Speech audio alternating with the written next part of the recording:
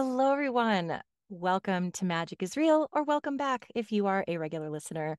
Thank you so much for being here. I am especially excited today because I am interviewing the lovely Alysa Rushton. She is the owner of Divine Light Energy Healers Academy, and she does so many things that I'm going to let her explain the work that she does. But Alyssa is a near-death experiencer, and I'm very excited because her story resonates with me so much. There's so many similarities thematically in our journeys, and she's learned so much about health, healing, both spiritual healing and physical healing.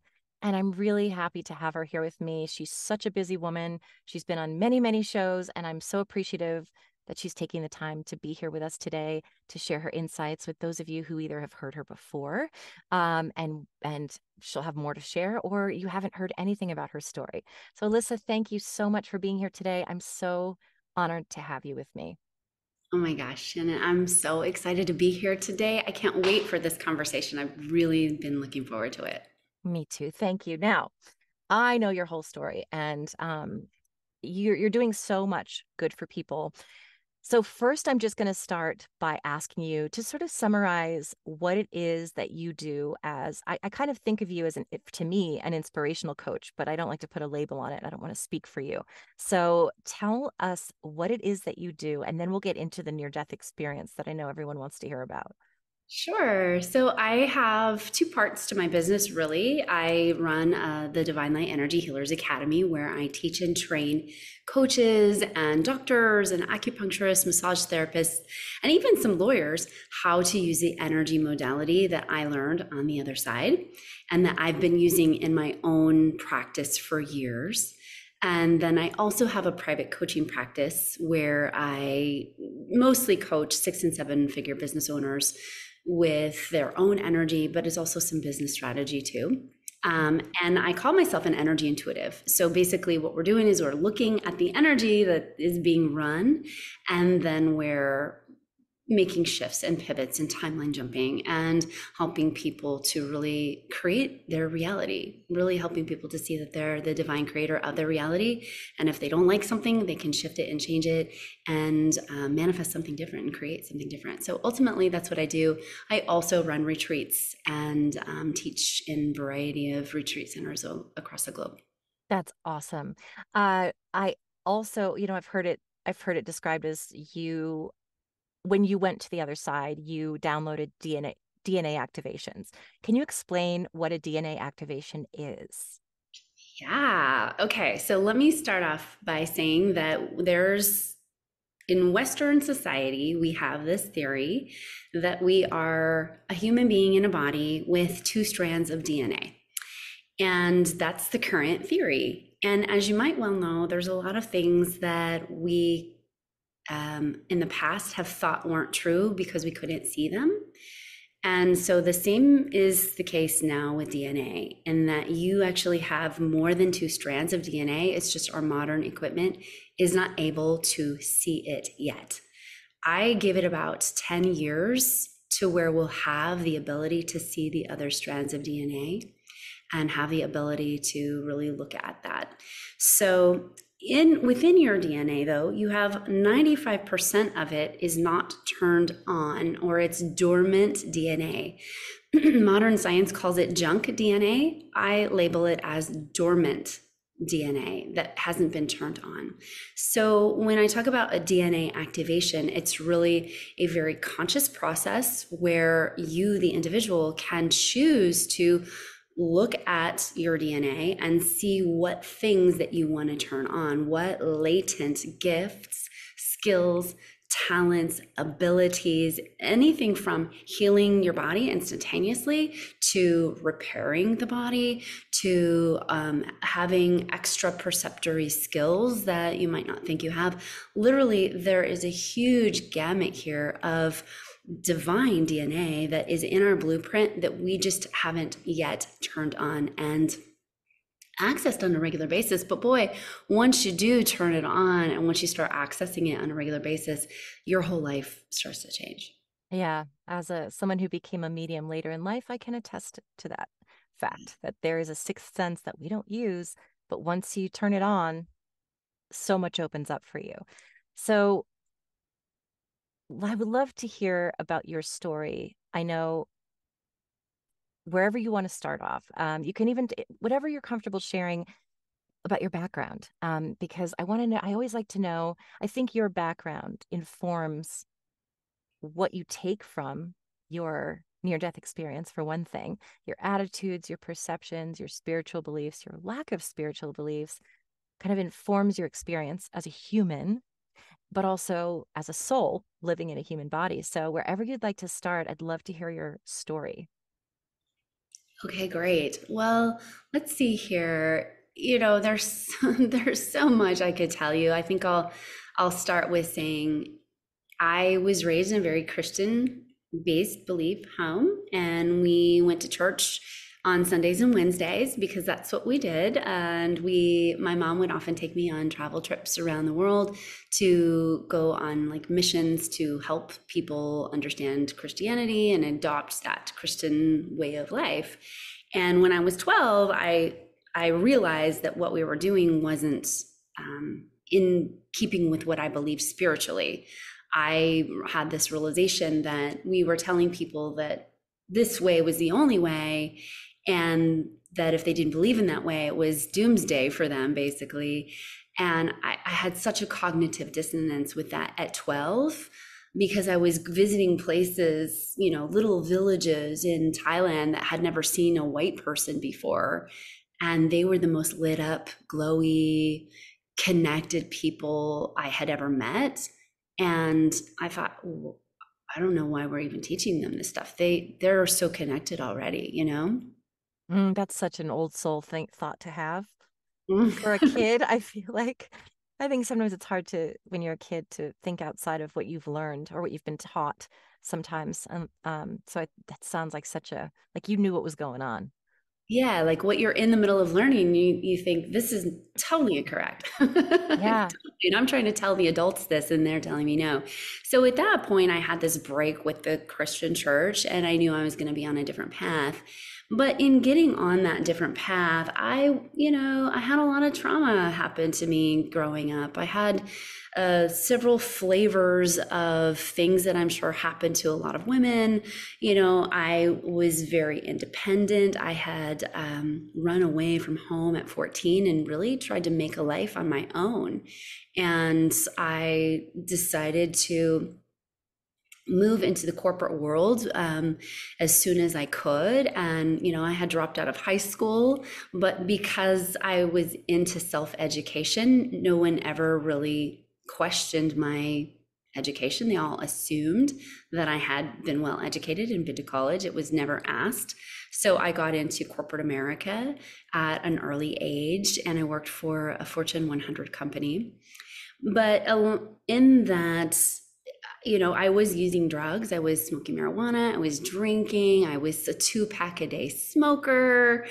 Because in my family, I would consider my father to be an alcoholic, and he was a 4 pack a day smoker. And that's just kind of how we dealt with stuff. You know, we just don't deal with our feelings. We smoke it away, we drink it away. And then there was never any drugs in my family, but you know, when I was 14 and 15, I found drugs and this community of people that accepted me unconditionally for who I was, but they were drug users, right?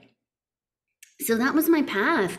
And then, you know, I just did that path, and I worked in corporate, and I met a great guy who also was a drug user, and so was his family. And his family was an affluent family, and it was very common, you know, to use drugs, and that was just the way of it. And it was just how we did, you know.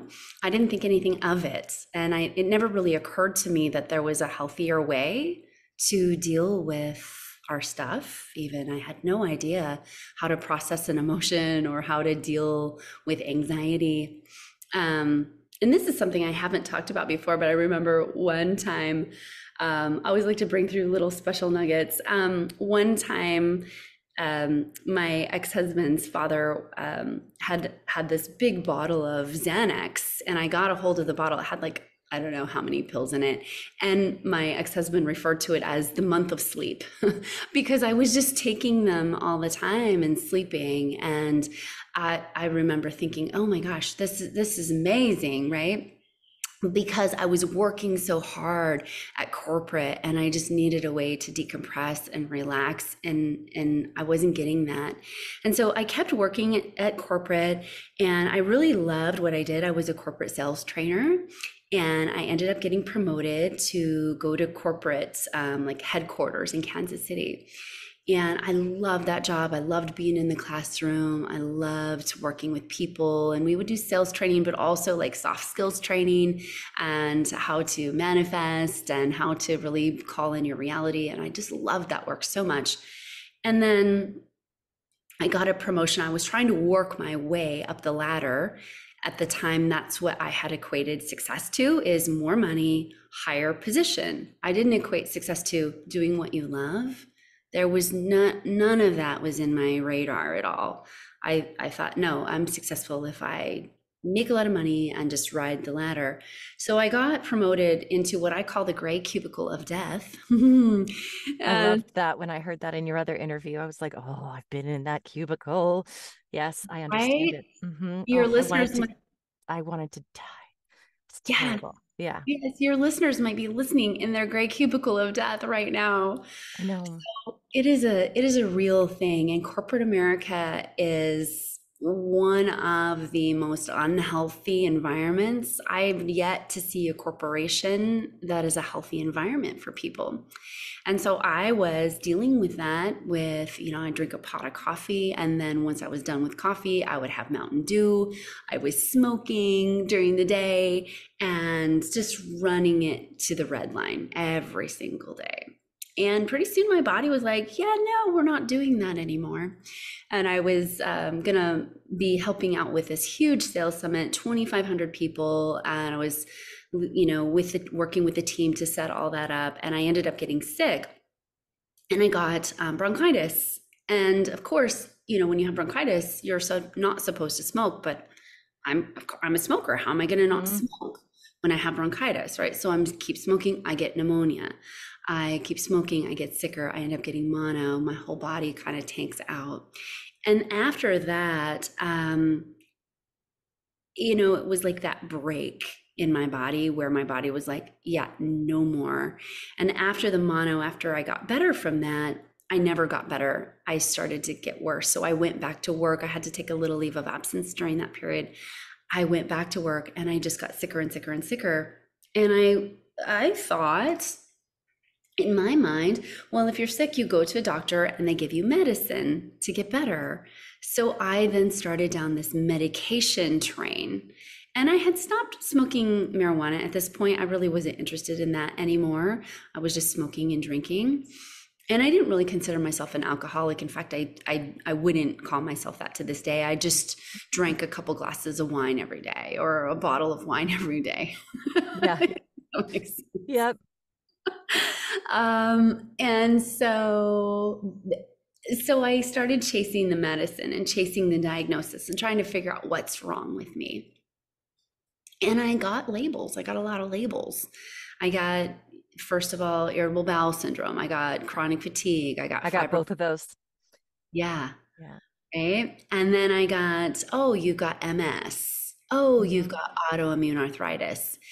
And something I don't talk a lot about because there's not often space for it on the calls, but I want to share with you and your audience here is that I can remember at the time feeling happy that I was getting these diagnoses. There was a part of me that was so disempowered that I thought the only way for me to get love, attention, support. By the way, this is all unconscious. I was unconscious to this, right?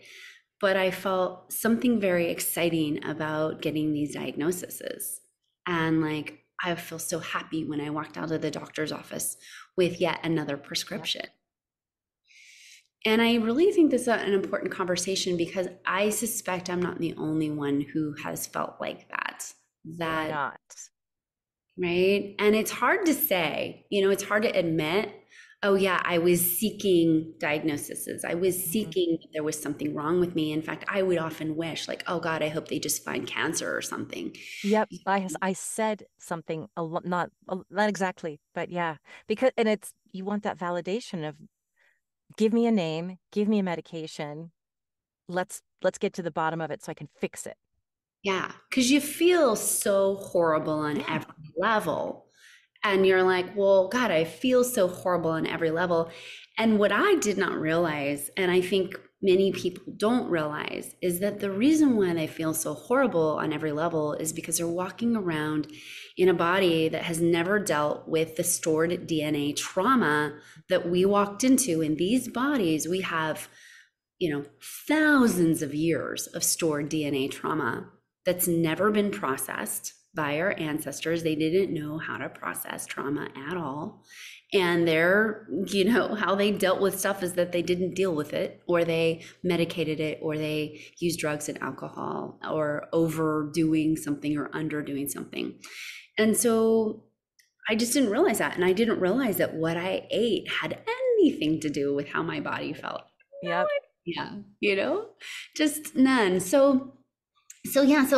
Long story short, I got all of these diagnoses, and I finally got in touch with a doctor who was like, I can cure you, and we're going to heal you, and we're going to stick you on IV antibiotic therapy, which is equivalent to chemotherapy. It's a super strong antibiotic dosages for long extended periods of time. And it can also kill you, the Yeah. treatment can kill you. So I was on that, and eventually the treatment did kill me. And I was riding the line between life and death. My ex-husband would tell you, many days I was riding that line.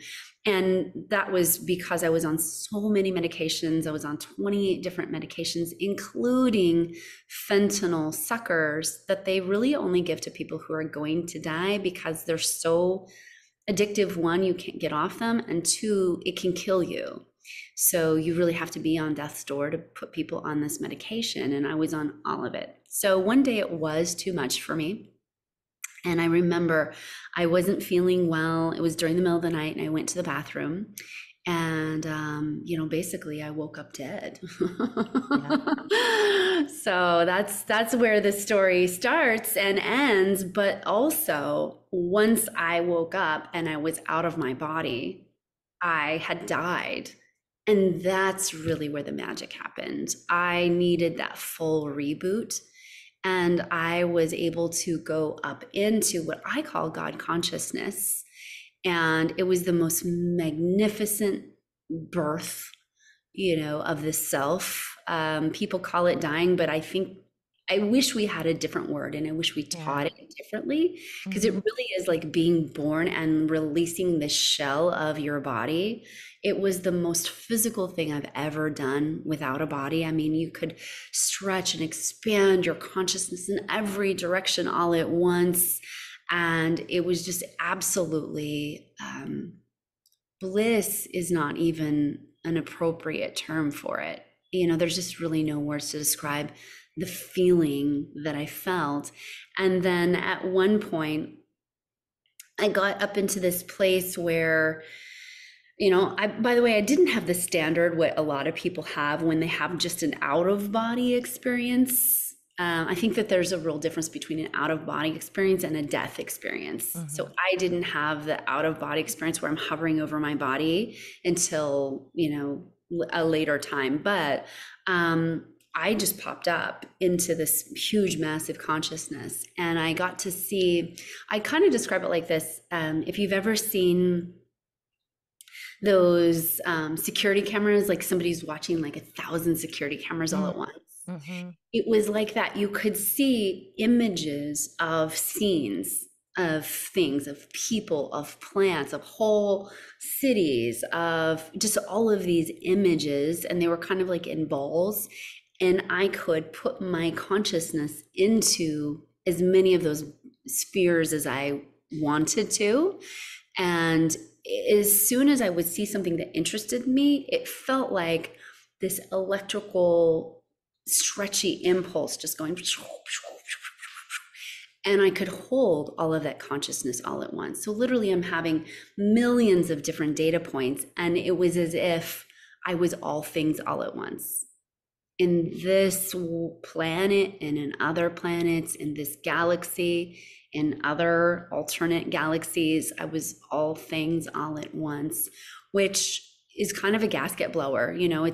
It's more consciousness and information than most people have access to ever. It's almost like if you were to plug your brain into the cloud of the internet and just download all that all at once. It's a lot. It's a lot to Yeah. take. We'd go insane if we saw it all the time. But that's Yes.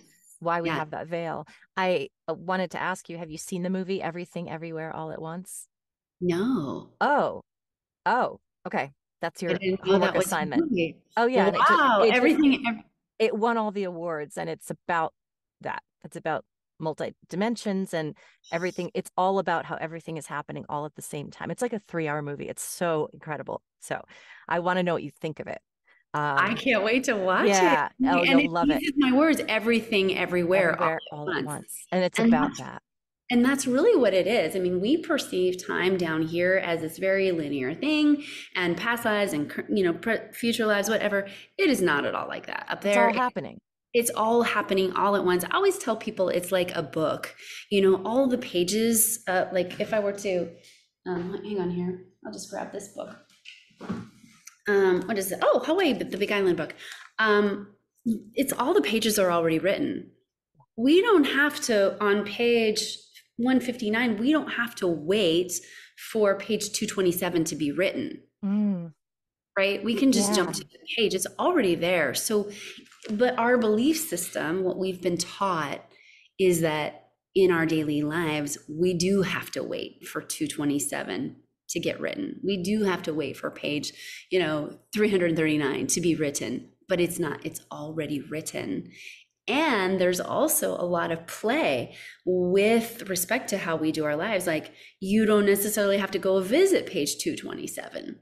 You can Yeah. if you want to, but you could choose page 339 just as easily. I love that analogy. That was the best analogy. It's so simple and yet so deep. Yeah. That makes so much sense. That makes so much sense. Um, yeah, continue wherever you want to, because I think you're just on a great path. I don't even have a specific question there. Okay. Yeah. Yeah. So that was one of the biggest downloads that I had on the other side is really that we have access to so much that we are not filtering for here because of the fact that we have been told it's not possible or we don't know that it's possible. Mm, So just seeing what's possible on the other side and that we have access to jump timelines. We have access to really shift our frequency in our physical body, that we can hold the codes of instantaneous healing.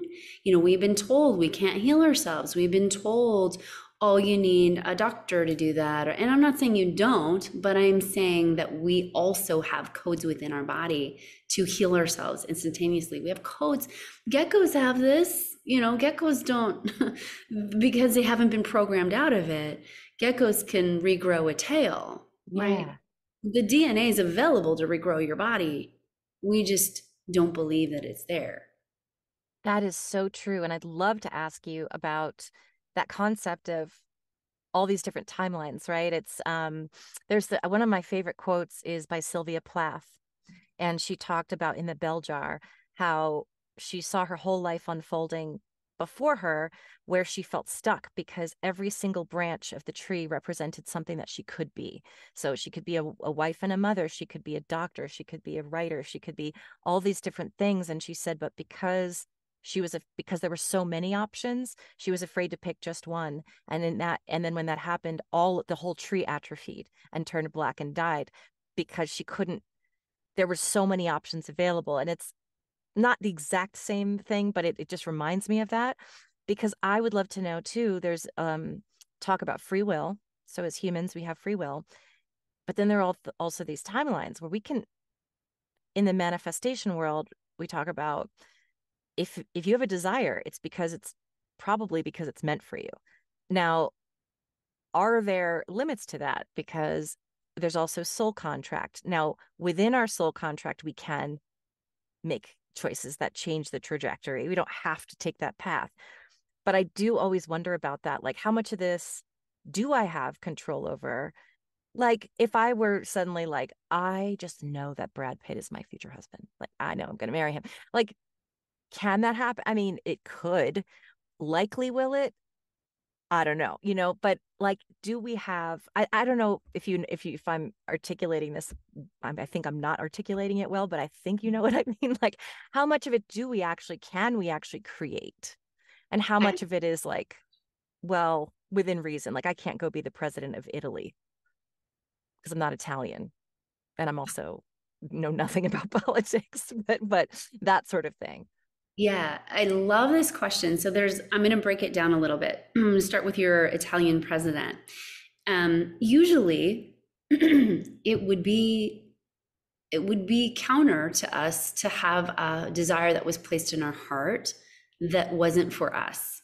Yes. So if you weren't Italian, but you really wanted to be the president of Italy, I would find that that would be surprising to me, Yeah. right?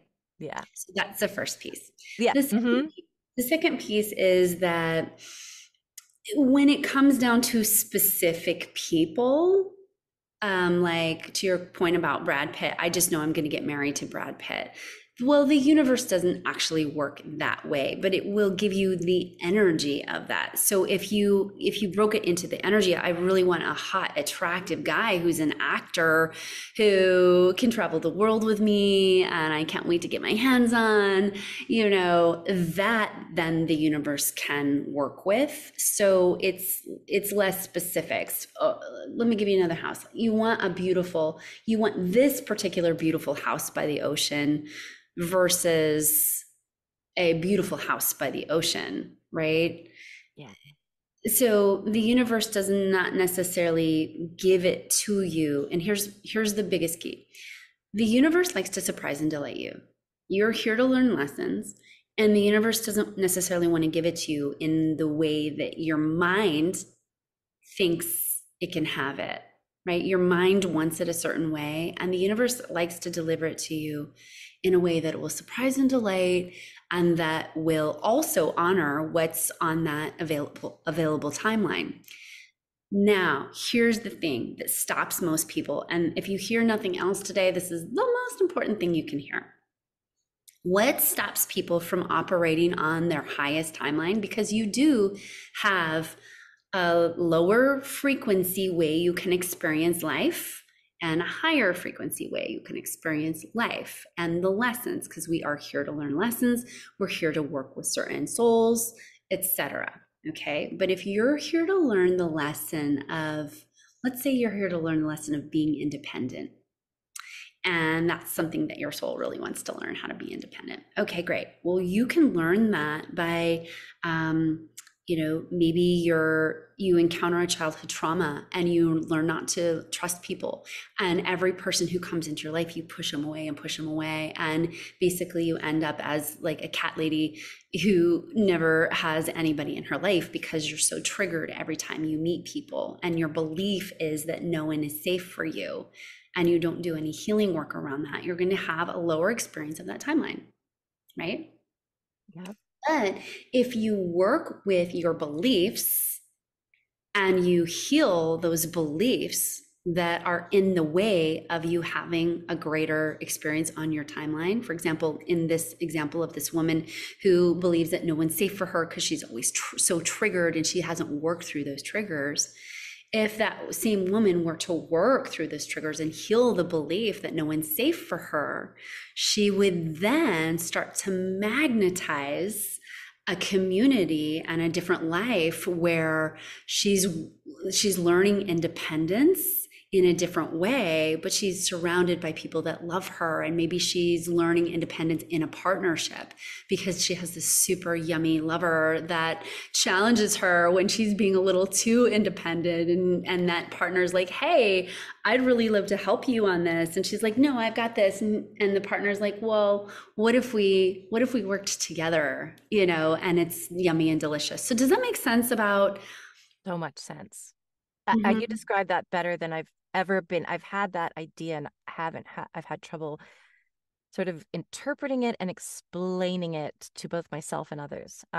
Because I think that when you talk about the specificity isn't the key, or like it's this person, or it's this house, or it's this thing, this job, because you can say, I want, oh, look, there's this job opening, and I want that job at ABC company, and I want to be this.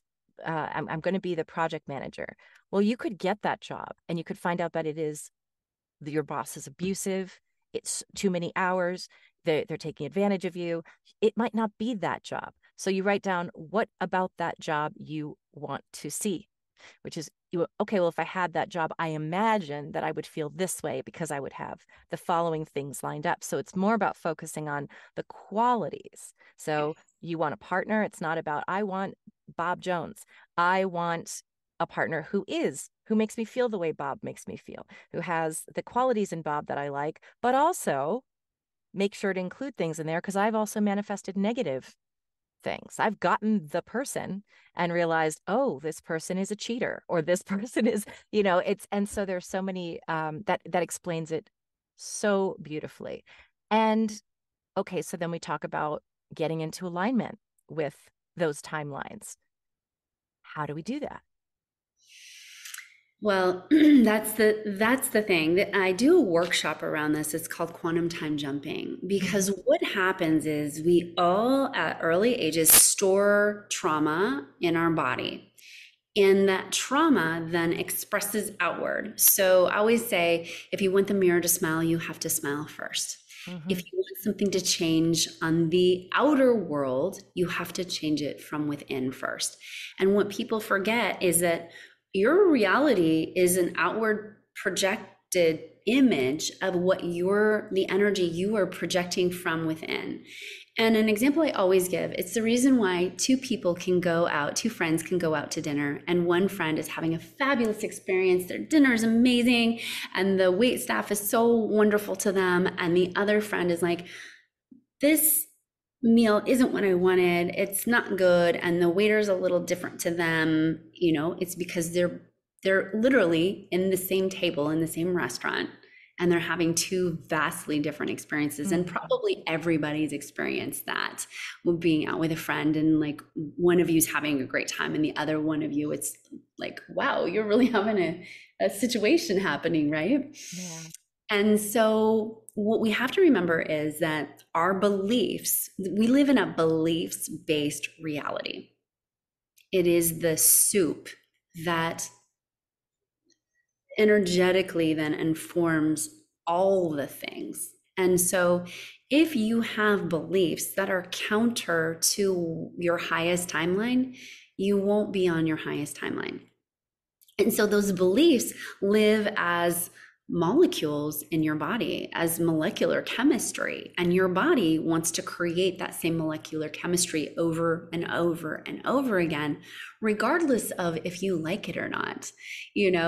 Somebody who wakes up in the morning and kind of feels a little depressed and they don't like feeling depressed, what they have to remember is the body likes feeling depressed. The body's used to that molecular chemistry cocktail, and it wants to replicate that again and again and again. So what I teach and what we want to do is we want to go and find in the physical body where the body first learned to create this chemical cocktail. What scene comes up? What beliefs come up?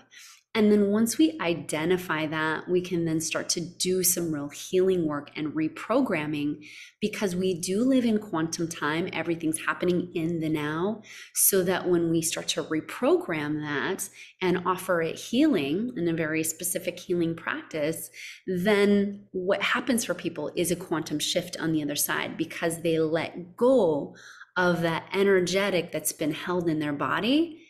And once you let go of it, it no longer needs to project in the outer world. So let me give you a very realistic example so that everyone can get this.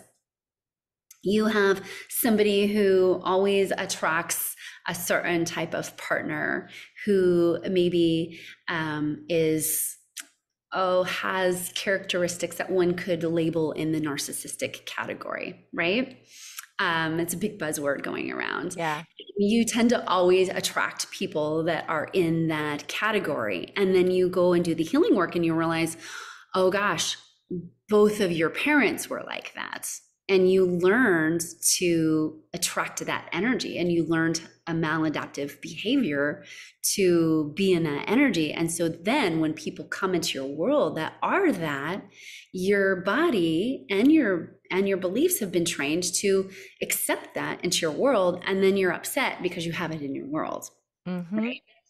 So once you go in and you do the healing work around those early stage things that happen, then what happens all of a sudden is this type of person comes into your life, you see them coming and you're like, I'm going to pass on that. And Yeah. you then start to attract healthy people, people that start to resonate with your current level of health, and things start to get different. But we can't have a different experience until we go in within the body vehicle and clean up the DNA and clean up those molecular chemistry cocktails that happen that then project out into our outer world. I hope that makes sense. It makes perfect sense. I'm a 12-step person, and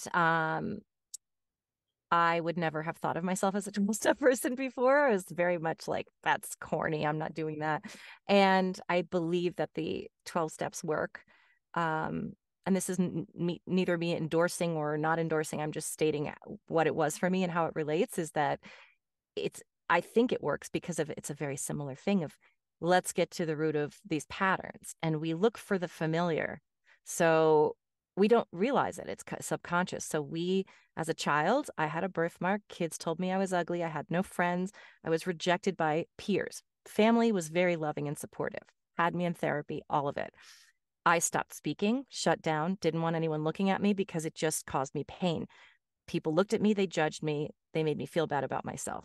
I felt bad about myself. So why did I end up chasing unavailable people? Because it was more of the same. It was more of choosing people that were going to reject me so that I could reinforce the negative self-belief that I am unlovable, unworthy, weird, different, unattractive.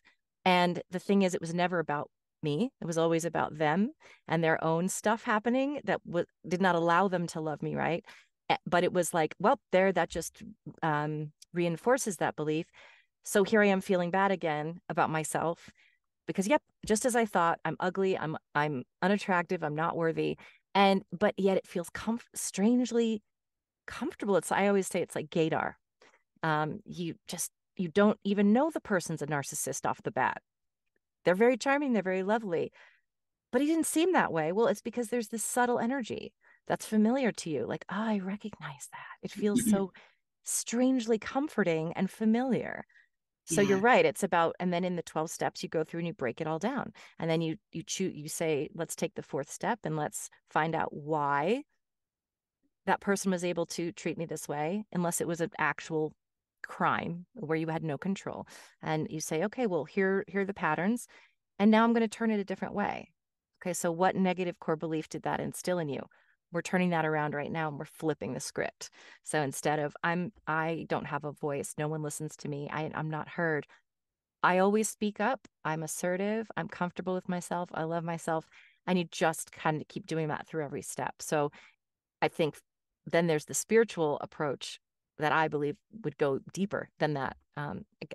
What you're doing is similar in it's sort of retraining us to attract a different vibration or get ourselves on a different vibration Yeah. to meet the universes where it is. Is that Yeah, well, and to clear the energy from the body, because if we're only working at the level of the mind, that's where people tend to struggle, is they only want to work at the level of the mind, and the molecules live in the body. You know, yes, your mind is one thing, but your brain and your body and your heart and your gut are all working together. So if we don't go in and actually do somatic healing work with the body, then it tends to be more of a longer slog to get to healing, versus if you can go in and do some somatic healing work with the body, and incorporate, like what you said, incorporate those beliefs of, okay, this is why I'm doing this, this is why I'm attracting this person, here's the belief I would have to have,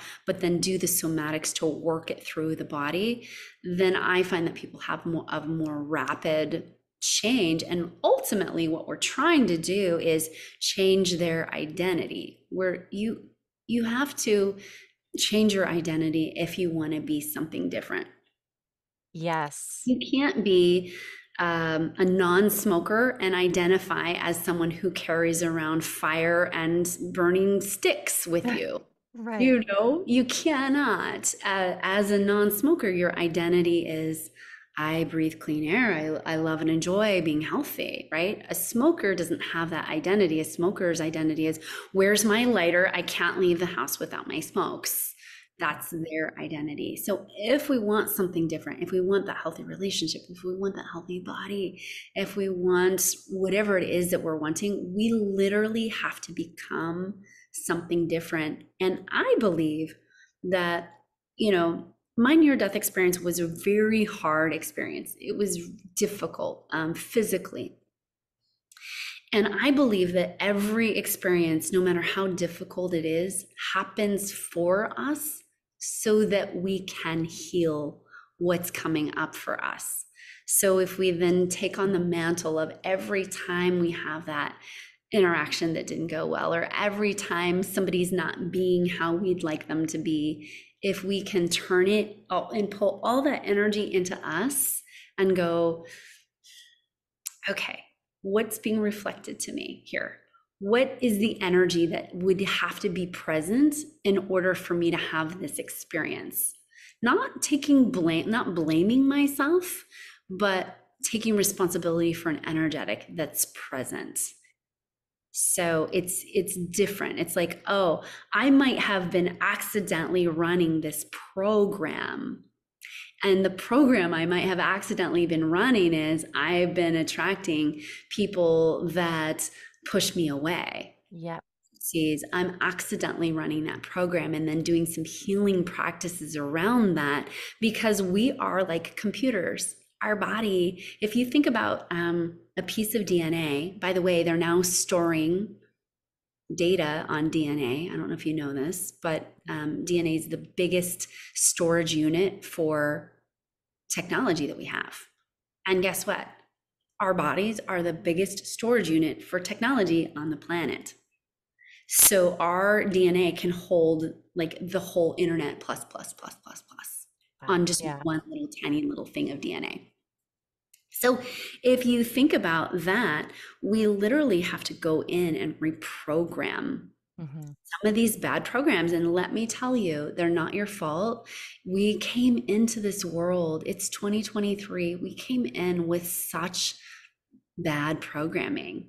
I mean, we really did. We came in with a lot of garbage programming, a lot of judgments, a lot of fears. Oh my gosh, so many. Like when I'm working with people, both in the academy and my private clients, so many fears that people have of not being supported. And so it's kind of about just unpeeling all these and unpacking them and working them out of the body, and then installing, just like you would a computer, you take off the old program, you install a new one.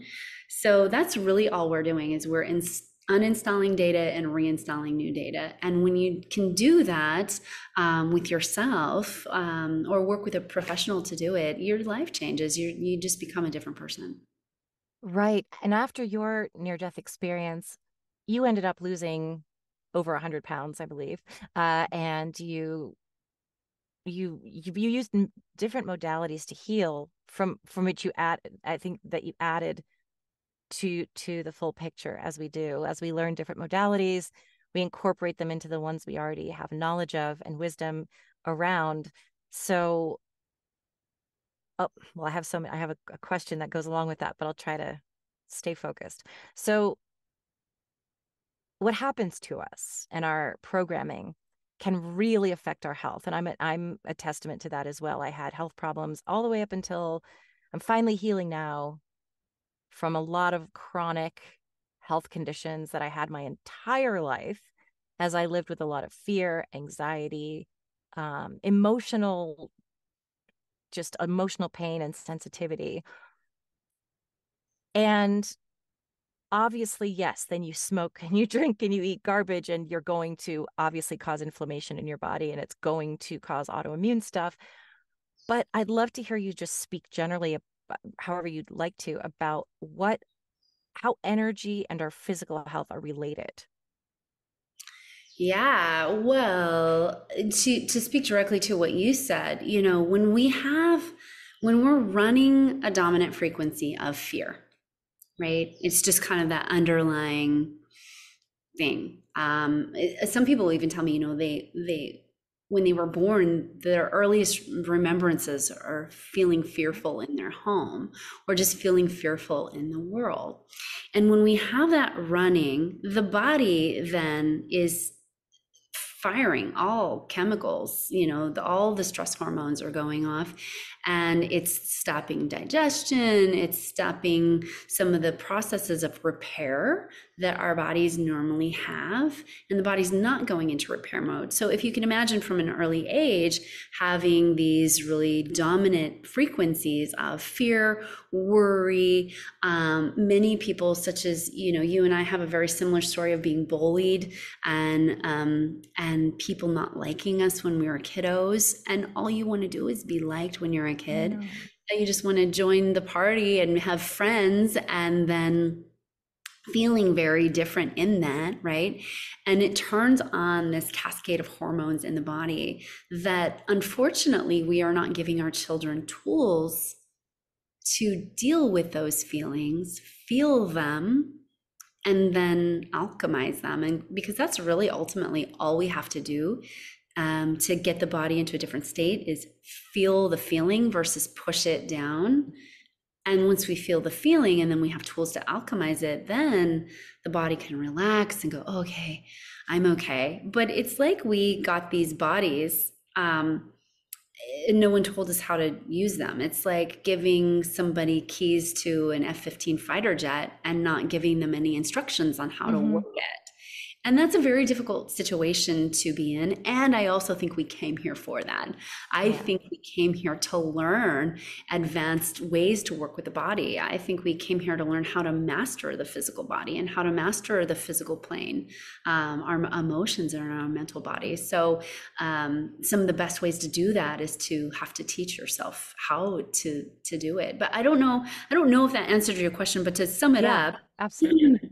our emotions have a direct impact on what our bodies are doing. There's so much research science around it. I mean, it's not even a question thing now. Our top doctors recognize, many doctors still don't, but our top doctors recognize that your emotions play a direct role into how your body's functioning. And the more you can, excuse me, the more you can feel the frequencies of peace, of joy, of love, your body is going to calm down and heal itself. That's really what it needs. It needs good nutrition, it needs movement, and it needs positive emotions. Absolutely. Yeah. I mean, I was in therapy at age 2 because my anxiety was so overwhelming. They thought I might be autistic. And I just couldn't handle the feelings because I was a highly sensitive person and I Yeah. could feel everything and it was too much. And my doctor said to my mom, poor Shannon, she has all these big feelings she doesn't know what to do with. And I'm 2. My parents gave me so much love. So I did learn what a lot of therapy talks about your family of origin and recovery talk. And I always kind of go back to, in my case, it wasn't my family of origin. My parents had the means to take excellent care of me, to get me into the best child psychiatrist, a psychologist in the land. And I had security. My parents are still together to this day. I have a very stable family environment, but that doesn't mean that you're going to grow up with self-esteem, no matter how much they do. It's There are things happening in the outside world, and depending on your own sensitivity level to it, some kids might not have even noticed it that much. Some kids have been like, yeah, I was bullied, whatever. But it's the way that you process information, and it's the way that you encounter. All of us have encountered trauma in one way or another. There's no comparing it. Our bodies react the same way. Some people have severe trauma, some people have not so severe trauma, but it's the reaction in your mind and your brain and your body. Your body keeps the score. And so I love the work that you're doing. I'm so, uh, I think it's so important because I don't even think that we're not taught often this awareness without seeking it out. We don't learn this, that our bodies respond to stress. I mean, I'm finally at a place where I can stop. My body's like, oh, I don't have chronic fatigue syndrome. I don't have gut disrupt. I mean, I'm finally healed from SIBO. I'm finally healing. I still have migraines a lot, but that's something I can manage. These chronic illnesses where it was constantly, oh my God, do I have an autoimmune? Do I have, I was convinced I had AIDS. I was convinced I had fibromyalgia. I was convinced that I was dying because you, like you said, you feel so bad. You just want a doctor to say, this is what it is. What nobody really caught on to is what this is years of prolonged stress, Mhm. years of it. And it's a killer. And in the United States, especially, corporate America rules the day. Some people thrive in that. I mean, or they think they do. I personally don't. I'm too sensitive for it. My dad thrived in it, and he's very successful. And also, I've never known the man to show that he's stressed or, he's just, he does it. But I think that it goes against nature. So I know there's a million things we can do. Work with you for one, but what are some things, how do we manage that? And what can we do? Like you said, eat well, sleep, rest, nature, all of those things. But what is sort of the overall, how do we heal? Big question, but just whatever comes to mind. It is a big question. And I love that you said the eat well and rest and get in nature because those are fundamentals. And if we're not doing the fundamentals, nothing else matters. Yeah. If you're putting garbage back in your body, Yeah. it's even the nature doesn't overpower that, right? We've got to really understand that in America, especially, we live in a toxic environment in so many ways. We live Yeah. so disconnected from what it really truly means to be a human in this experience. Mm. And I was watching someone walk down the street the other day and they were just like in their phone. They're not looking at all. And so we really have gotten to a point where we're disconnected from our source. And so I personally think it starts there, is that if you're struggling and your life isn't working, that the first piece is to get plugged back into the electricity. If your phone's dying, what do? You plug it in Yeah. and then you power it down and turn it off. And so that's the first piece, is like really tapping into your heart, reminding yourself that you are a direct piece of universal energy, God energy, Hashem energy, whatever label you want to use for it. You're a direct ray of that. You're directly connected and you can work on reestablishing that connection. You're not just a human being, because we can't see physically, most people, the connection that extends from our head up and then from our feet down into the planet. Because most people can't see that connection, they feel disconnected from it, and then that keeps them, beliefs wise, disconnected from the energy flow and the information that could otherwise come through. So the more you can even just imagine, oh, I'm connected from above and below, I'm plugged into the universe, I'm plugged into nature, and starting to reestablish that connection in your energy system and really feel it in your heart and feel that you're so loved from below and above. I personally think that's where it starts. Of course there's meditation, of course there's other things, but if you're disconnected from your source and your main electrical magnetic, right, electrical above, magnetic, the earth below, you need both. It's like your energy and your grounding cord. And That's so a great answer. Thank you so much. I feel like I could ask you, I wouldn't do it to you, but I could ask you 1,000 more questions and have you here until midnight, and I'd still be asking questions. But I will let you go. I, I am very inspired by everything that you said, and I think that you have so much to offer. So I hope that people will reach out to you to work with you. I want to thank you because you're doing great. You're really successful. You've got a lot going on. You're helping a lot of people, and it means the world for you to take time out of that schedule to meet with little old me, but to share what you are with the world. I mean, I think it's really important, especially now with the most difficult things that are happening, violence in this world. And while there might not be anything we can do about that, me today to help, I think by keeping ourselves grounded as much as we can and connected to source, we can make a ripple of change in some way by keeping ourselves together, even if we can't help immediately in that way. I just appreciate it so much, and I am really. I think there's such a need for what you're doing today. Thank you. Do you mind if I say something about the current state of the I planet? actually was going to ask you. I was actually going to ask you. So please, yeah.